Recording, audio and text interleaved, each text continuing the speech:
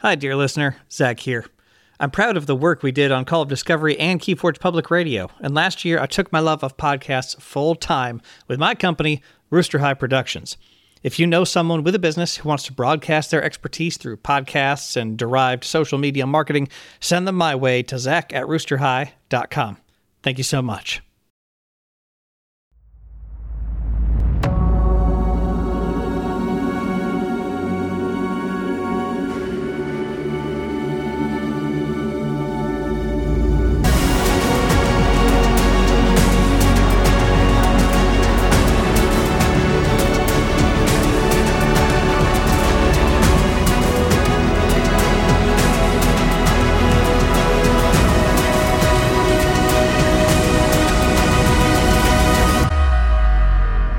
Hello and welcome to Call of Discovery, the weekly or fortnightly podcast where we celebrate Keyforge, its community, and of course, the excitement of discovery. I am still somehow here today, over a year on, as your host, Ed Pocock, and sadly, we are not joined by Zach, my dark amber twin from across the ocean, as it is a strange and unwieldy time in the United States of America. I am, however, delighted to be joined by the editor of the forthcoming, or dear listener, when you hear this, probably released book, Tales of the Crucible. Hello, Lottie. It's great to have you on the podcast. Hi, thank you so much for having me. I'm absolutely delighted to be here today with you.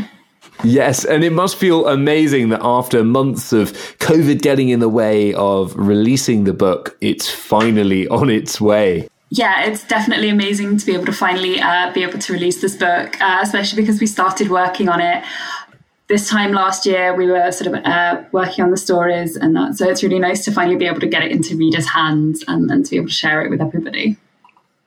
Awesome. Keen listeners will know that before we dive into our focus topic, we do like to get to know our guests a little bit better.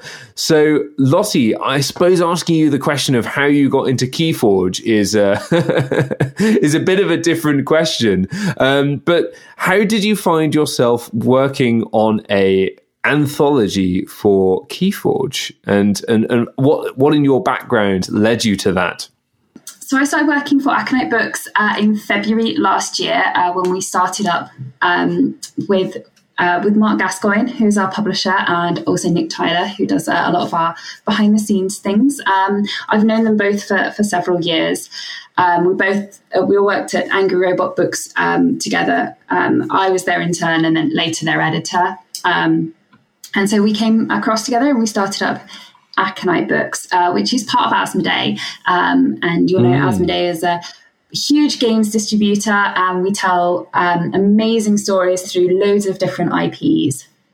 And one of the IPs that we got the chance to work with was Keyforge. And it was the first time I had really heard of the game. This was sort of back March, April last year. And we got a chance to go over to Minneapolis to meet the Fantasy Flight Games team and talk to them. And they talked us all through the IPs and they talked us all through Keyforge. And it just sounded absolutely amazing.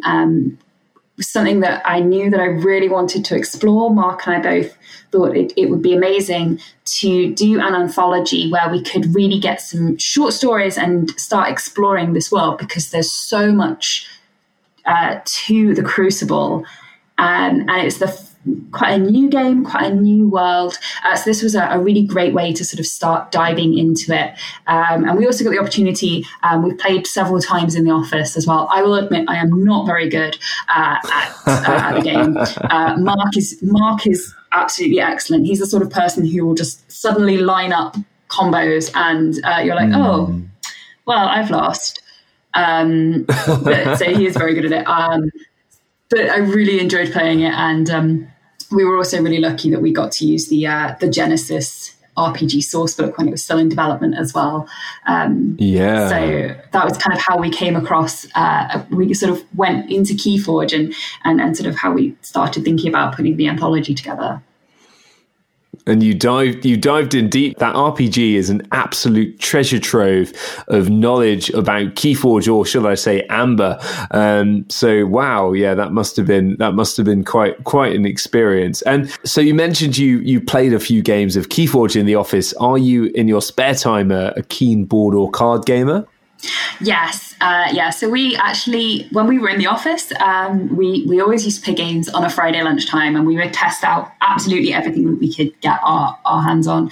I really love playing board and card games, and I'm also a huge RPG fan as well. I play sort of alternating bi-weekly games of both Dungeons and Dragons and Starfinder, which I absolutely adore. So yeah, big board and card game person. Everything from like little games. We play a lot of Flux because it's really fun and simple, and we can also create absolute chaos, which we love doing. One of my other favourites is Machi Koro, which I don't know if you've played, but I absolutely love that. It's just such a cute aesthetic and so much fun. The theme is incredible. And I guess those share something in common with Keyforge, that they're pretty much universally accessible games that you can pick up with just about anyone and have a fun game with. So I suppose new to the IP at the time for Keyforge anyway, what excited you most about the prospect of editing a book in this marvelous world that we have here in Keyforge? For me, it was just the scope of the world that excited me. There's so much potential for stories here, which is something obviously as an editor that I really look for. And it's fun, it's rich, it's interesting, it's a little bit bonkers and crazy. It's just such a fantastic world that they've created, and I absolutely adored, the whole kind of idea of the Crucible, the way it's kind of been built. I loved the idea of all the houses and all the different sort of creatures and species, and just everything that's inhabiting the Crucible. Just such a rich, interesting place that it was just something that I was absolutely drawn to, and I knew that we had to tell stories here. That's so cool. Yeah. And completely, it's unlike anything else I'm aware of anyway. Yeah, it really is. Which I suppose why we're centered around a podcast about discovering it, because I don't think we can ever scratch to the surface of the world around it. But I suppose at that point then, what was your vision for the anthology? What did you really want the reader to take away from reading it? We wanted to give the readers a chance to kind of get a deeper look at the Crucible, to really kind of get a chance to see it brought to life. And we also wanted to give, fans fans of Keyforge a chance to kind of really see the game world brought to life in a different way, but also for people who hadn't really heard of Keyforge or haven't maybe played it or don't know it as well, to really get a feel for what this amazing world is like. What we tend to do at Aconite is we treat all of these worlds that we work with as a real place. So we say it's interpreted in several different ways. So the card game interprets it in one way and we interpret it in another. So we really treat it as a real place, and kind of, for us, it's being able to flesh it out and make it feel real for our readers. So and I want them to be able to go to enjoy these stories and to really be able to be immersed in the Crucible. The dimensions that go beyond the cardboard, absolutely. So you mentioned a bit in the introduction about the process for pulling this together, and you said that you'd started sort of looking at this early last year, and you've been over to America to do that. But that sounds like quite a quick time frame from the decision to compile a Keyforge anthology to actually having a book in their hands. That must have been an awful lot of work in a year's time. But what did that process look like? So it does sound like quite a long process, actually. So what we did is we decided that we were going to put this anthology together. So we kind of started having a think about what we wanted it to look like in terms of how long we wanted it to be, how many stories we kind of wanted to include. And we had we were approaching authors at the time. We had authors approaching us about writing for us. And we said to some of our authors, would you like to, we have this anthology, we're creating this anthology for this world. And we sent them some information. We said, would you like to pitch us a story? Because we do we ask authors to pitch to us. So like a paragraph to tell us what sort of story they want to write. So they have to tell us who the characters are, what the story is, how it ends. And then we kind of take it from there. And what's amazing is that we gave them an early version of the source book, and we got pitches back in. And what's amazing is the variety of stories that we got from the authors, how they all go away and look at this world and come up with different ideas that suit their writing style, that suit the sort of stories they're interested in telling. What amazes me is they can all look at this and go, and they all find completely unique stories to tell. So once we have all the pitches and sort of for short stories, we work with like a short synopsis. And then we work with the Fantasy Flight Games team to just make sure that the stories are right for the world of Keyforge, that we are doing it justice. So once they're approved, our authors went away and got writing. And they're all the stories are slightly different in length, which again is really good for an anthology because you want lots of different lengths of story. And then once they came in, then I did all the editing on them. So they go through what's called a developmental edit first. It's the same as our novels. So what I do is I look at things like plot and structure and character, all of the big pieces that make up a story, emotional response to things, how characters react to things, how the reader will react to things. So I do all the big chunky edits, and I work with the authors. So it's basically about making the story even better and making the author's voice shine and making the IP shine as well.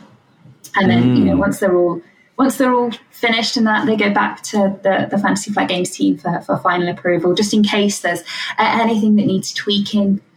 And then, we compile them. And part of that is I have to sit down and, having read all of these stories, and decide what order we're going to put them in, because you have to think about the structure of an anthology. So how we order these. And I was really lucky because when I'd read these stories through, I immediately knew for some of them, that is our opening story. That is a perfect story to close the anthology. Once it's all then we sort of compile it, and then it goes off for some sort of more checks and edits, and eventually it will go for to be typeset into a finished book. Awesome. I think that gives a bit of a peek behind the curtain for most of us who are completely ignorant with regards to how publishing a book works, and even more ignorant with regards to how publishing an anthology works. So this is fascinating indeed, and certainly hearing those different voices of the different authors throughout the anthologies just feels so Keyforge as a place made up of very, very different things and different aspects. So hearing so many different takes on the same world, I think was just incredible. And certainly the way of starting off and finishing the book, starting off with that brilliant. This is what Keyforge looks like in practice. It was really this is what a game of Keyforge looks like on the Crucible, which I think was amazing for all the players of the game, and hopefully for everyone coming into this IP afresh, gives everyone a real kind of flavor for what it looks like. So yeah, Tristan, they did such an amazing job with that story. When I first read it, and the way they wrote it, how they brought this whole vault battle to life, and how they introduced us to the Crucible. It was such a fantastic opening. And I when I read that story, I just instantly knew that was the story that had to open the anthology, because of the way it's written and the way it really brings the Crucible to life and draws us into this world. Absolutely, and just that balance of the different stories, from the very very intimate stories focusing on a very small handful of characters in an enclosed location to the much more wide ranging stories across a much wider area. And on that, most of the stories take place in and around Hub City, which is of course referenced in the RPG as well. Was this a creative decision to really focus the narrative around a certain place, or was this just something the authors kind of took and run with? For some of the authors, it's because we gave them the Genesis sourcebook, and that's sort of where a lot of the information about Keyforge is. So for them, it's a really great focus point because they can draw on the information that they've been given. But also, we did decide that we wanted to focus on a smaller area of the Crucible because the Crucible is such a huge place. We know even the source, the Genesis RPG book, only covers sort of a small portion of the planet. So we did want to focus in on a smaller area just to be able to allow us to really flesh it out and bring it to life. That's awesome. I certainly feel that the book did that amazingly well. And it's great for everyone that plays the game to have a feel for how all this functions in the real Crucible world, if there is one. So science fantasy has kind of come to the fore in recent years with games like Fortnite and indeed games like Keyforge. And this is maybe part of what makes the new IP of Keyforge feel so fresh and feel so innovative. But I'm intrigued, what particular challenges and opportunities come with writing for the science fantasy genre, or indeed editing an anthology for the science fantasy genre? I think for me, science fantasy is just such a fun, broad genre because there's so much you can do with it, especially in terms of Keyforge, where we end up with sort of technology that looks almost like magic and magic that's almost like technology. They're virtually indistinguishable. And it's just allows for so much fun opportunity, and it allows us to draw on the origins of science fiction and also ideas from fantasy. And I think that's something that's really fun in the anthology because we do have stories that have more perhaps of a fantasy feel. We have stories that have more maybe of like an urban fantasy feel. And we also have ones that definitely have that real science fiction edge to them, that sort of classic pulp science fiction feel. And I think that's something that's really interesting and fun is, to be able to explore all those different aspects of science fantasy. For me, especially as an editor, it's great because it allows us to, draw on all these different aspects and allow the authors to tell really rich stories with lots of different details and aspects to them. I would love to dive into this even deeper, but I think that's probably a conversation for another day. So the long-time fans will be delighted in reading this book that lots of their favourite cards are either referenced or alluded to or even appear as characters in some of the stories. But how did you balance building on existing lore and chartering a course for really creating some new stories? The really good thing about Keyforge is that it's so broad and interesting that we can really dive deep into some of these nuggets. And because the IP is very new, we did get to have a little bit of a play and say, well, can we do this? Is this something that would work in this world? And it allows us to sort of explore things and bring things to life in a new way.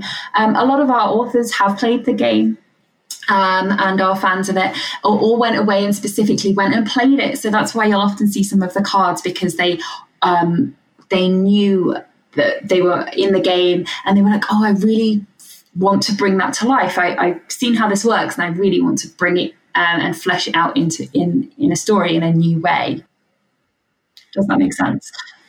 Yeah, it totally does. And talking of fleshing out things in maybe a new way, I think there were probably a number of instances in the books where Keyforge House archetypes are established. Brobnar, big big bumbling Brobnar, and then really subverted by putting Brobnar in a library, or characters like Burble. And Burble, I have to say, my favorite character in the book. What an incredible character. But I will not say anything more about this, and I will leave our listeners to go out there and get the book and read it. But was this a creative choice to really kind of go, you thought this Keyforge house was just like this, but it's not just like this. It's also like this and this and this. It's subverting expectations is what makes a really great story. And actually, the two examples that you've actually given there, the Brobnar in the library and Burble, are both written by M.K. Hutchins. She wrote both of those stories. And that's something that she did absolutely beautifully, was to take these expectations about how we might view Brobnar and kind of subvert them. That's what makes a great story sometimes, is taking these things and going, well, what if we did this? What if, for example, a clan of Brobnar are suddenly, the person in charge of them is a soft-speaking librarian. What happens then? What happens if in that situation? So that's what makes a really great story, is when you take expectations sometimes and you turn them on your head. David Guymer sort of does that in the final story there. He takes one expectation. I'm not going to spoil it for readers because it's such a great story. But he takes one sort of thing there and goes, well, what if this happened? And that's what a lot of our stories do. And I think that's what makes them so interesting, is because we take all these archetypes, I think, from Keyforge, and then we just give them a little twist. Well, what happens if we do this? And I think that's what makes them into really exciting stories.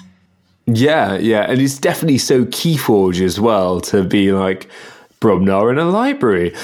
Just making things super different. I think with Keyforge, even playing the game, you never know really what's going to happen. It's very zany, it's very wild. The turns can be sort of just completely incomprehensible. And I think we get some of this in the story here as well. Of you thought this was like this? Well, it's not. It's brilliant. And so something we've seen with the game in sets 4 and 5, with mass mutation being all about the dark amber has come onto the Crucible, and some of our favorite characters have changed in different and unexpected ways, very similar to what we were just talking about. And set 5 is going to be sort of, I think, bringing in some of FFG's Lovecraftian expertise in I think Danny Schaefer described it, the developer on this podcast, as being a cross between Lovecraft and mermaids, with the new house, the unfathomable. But we're getting much more narrative-driven sets now, which as a player I love, because this podcast we talk a lot about the lore of the game, and this is brilliant news to us. But I'm very excited by the prospect of seeing more stories tying in with some of these sets, and seeing the way that the Crucible changes over time. Might this be something that we see in the future? It might be. We are sort of still planning what we would like to do with Keyforge in the future. We do have some plans. Leviathans meet mermaids is something that appeals to me personally on an aesthetic level. I am very much here for that. So it definitely might be something cool that we look to do in the future. We'll just have to kind of wait and see. As I said, we do have plans to do more Keyforge stories. So watch this space and we'll see what happens. Awesome. And I, for one, am very much looking forward to reading them. Although, first of all, I'm looking forward to rereading and this anthology, because I think there's so much depth in there that it's just a brilliant experience for anyone that enjoys Keyforge. So, Lottie, I'm supposing that you're probably a keen reader, and for those of us to go and look at some of the influences that have led to this anthology book, what are your favorite books? Are they in the same genre, or they could indeed be in a completely different genre entirely? I'm a really, really wide reader. I love reading lots of things from lots of different genres. I'm a huge fan of people like Terry Pratchett. So some of my favorite books are his. I also absolutely love Garth Nix's Old Kingdom series, which is a YA series. If you've not read that, I would very much recommend it. It starts with Sabriel, which has a really gorgeous kind of crossing a border into a magical kingdom. And she is the Abhorsen, and she's kind of like a reverse necromancer in a sense that she has to lay the dead to rest with sort of the equipment of magical bells. And it's an absolutely fabulous series. And I really, really love that. And there's no character quite like Mogget. There is not. I absolutely love Mogget. The sarcasm.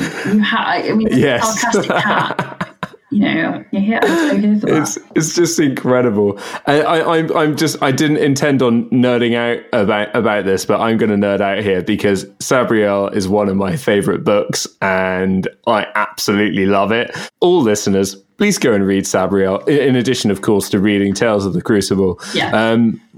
It's just, it's such an amazing... I don't know how Harry Potter's so famous and this series isn't. It's such a good series. And I actually was really lucky. I met Garth Nix a couple of years ago when Golden Hand came out, which is one of the later ones. And I got to see him at a bookstore in Nottingham, and I got to ask him a question. And he signed my books, and I took a really awkward author photo with him because I was really nerding out. And he's a genuinely lovely person. I also love his series, which is a slightly more YA one, which is the Keys to the Kingdom series, which is starts with this Monday, and it's all about sort of a boy who has to save the world and go into sort of a house which has basically been left by the creator of the universe to some guardians, all named after days of the week, but they haven't really done a very good job. And he has to go up against each of them across these books. And he gets more powerful. And the ending of this series is quite possibly my favorite ending to a series I've ever read. So I would definitely go and recommend those. I've also been reading a lot more recent sort of science fiction and fantasy. I'd absolutely recommend Gideon the Ninth, which is bonkers and beautiful. And I'm very much looking forward to getting my hands on the sequel, which is Harry the Ninth. So I read a lot of different books outside of all the books that I read for Aconite as well. So yes. I like lots of different things. Awesome. No, that's cool because loads of different. I mean, Keyforge is not just one thing, is it? It's so many different things. So, I imagine that makes it even easier to bring so many different styles and influences when you're looking at editing an anthology for this game. But I'm fascinated. I'm fascinated if the Old Kingdom is one of those influences because it is just an incredible world. It's not often that you read a fantasy book in the mid-90s and there's a female lead character that's well written either. Yeah, actually, that was the question I asked Garth Nix. I said, was making Sabriel a woman a deliberate choice? And he said he wrote the prologue of Sabriel where she's born and it's her father. And he said, because he wasn't sure who he wanted to write the book about. And then he wrote that first chapter, and he said by then she was already far more interesting than he was, and he needed to know more about her, and that's sort of where he came from. So it was a bit of a deliberate choice as well because there weren't as many strong female fantasy heroines for him around. Fascinating. And maybe that's one of the reasons why the book stands the test of time. I actually reread it this year and literally was at home last weekend and shoved the book into my partner's hands and said, "Read this." So this gives me more reason to get her to read it. So so I think this is great. But thank you so much, Lottie, for coming on the podcast and sharing some of the excitement that we all have about Tales of the Crucible releasing very, very soon. Where can people find you on the social media if people want to hear about your next upcoming projects? So I'm going to give you the Aconite ones first. So you can find Aconite on our website, which is you can also find us on Instagram, Facebook, and Twitter. We have loads of great content. You can also find us on YouTube, actually.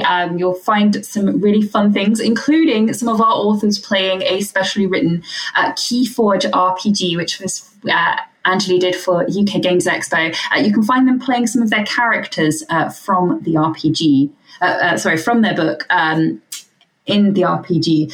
So I would definitely go and check that out. That's on our YouTube channel. So we're all over social media. If you wanted to find me personally, I'm not very active on Twitter, but you can find me. I think I'm at Lottie LLW. And if not, the rest of us, we're all just at Aconite Books, or you can find us on aconitebooks.com. And if you want to hear more from us, you can find us on all of the usual places, the Twitter, the Instagram, and of course, the Facebook. Huge welcome as well to our newest Patreon, ShapStation. Andrew, thank you very much. And if you are willing and able, dear listener, then we would love for you to join our Patreon family, which can be found, you guessed it, on Patreon, with lots of lovely, weird and wonderful perks now and in the future. And if you are enjoying Call of Discovery, then why not leave us a review on your regular podcast app? If you leave us a review, then we are going to make it our business to read out the weird, wonderful, and most surprising reviews that we get in the true Discovery nature. But before you go, the most important thing, if you think a friend will enjoy this podcast, then please do help them to discover it. Have you answered the call of discovery?